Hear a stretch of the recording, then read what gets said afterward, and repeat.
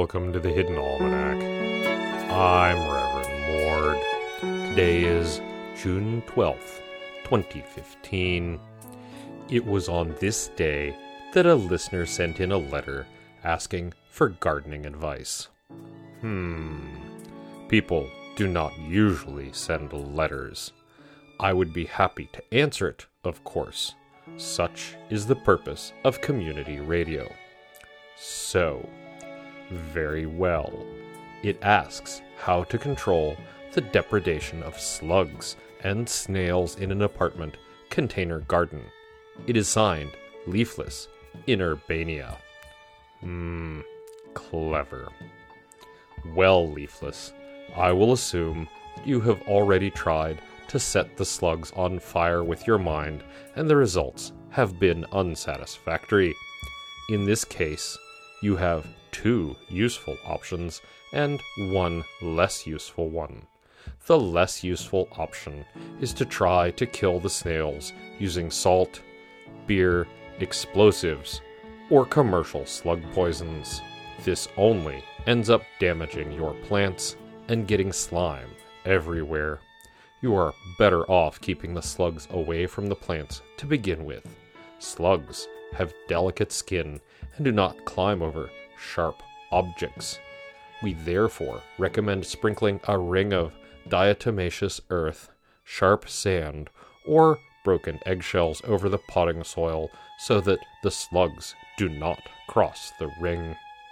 If, however, your plants fill the container completely, do not pour sharp sand on your plants. That will not help. You must keep the slugs off the pot entirely.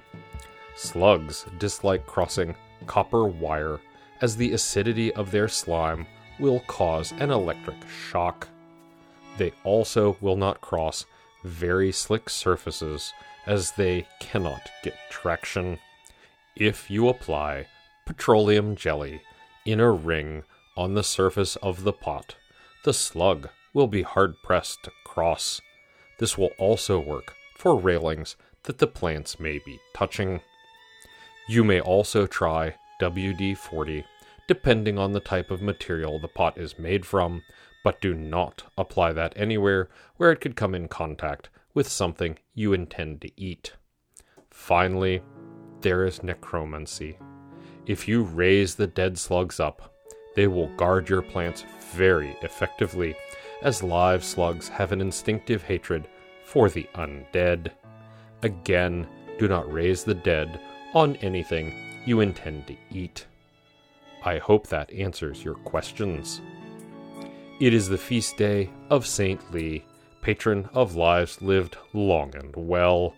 He is represented as a tall man, sometimes with the head of an Afghan hound, standing before a field of stars. In the garden, the Charm X people have sent someone down the steps. He has not returned. There was some screaming. They have declared that they are taking mental health days and have thrown a tarp over the hole. The Hidden Almanac is brought to you by Red Wombat Tea Company, purveyors of fine and inaccessible teas.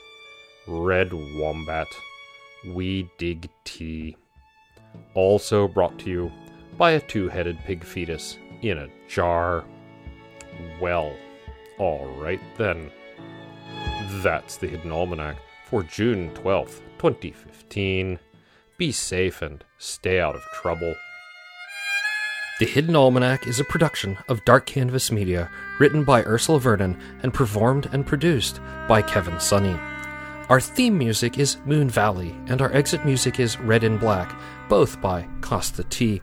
You can hear more from Costa T at the Free Music Archive. All other content is copyright 2013 through 2015, Ursula Vernon.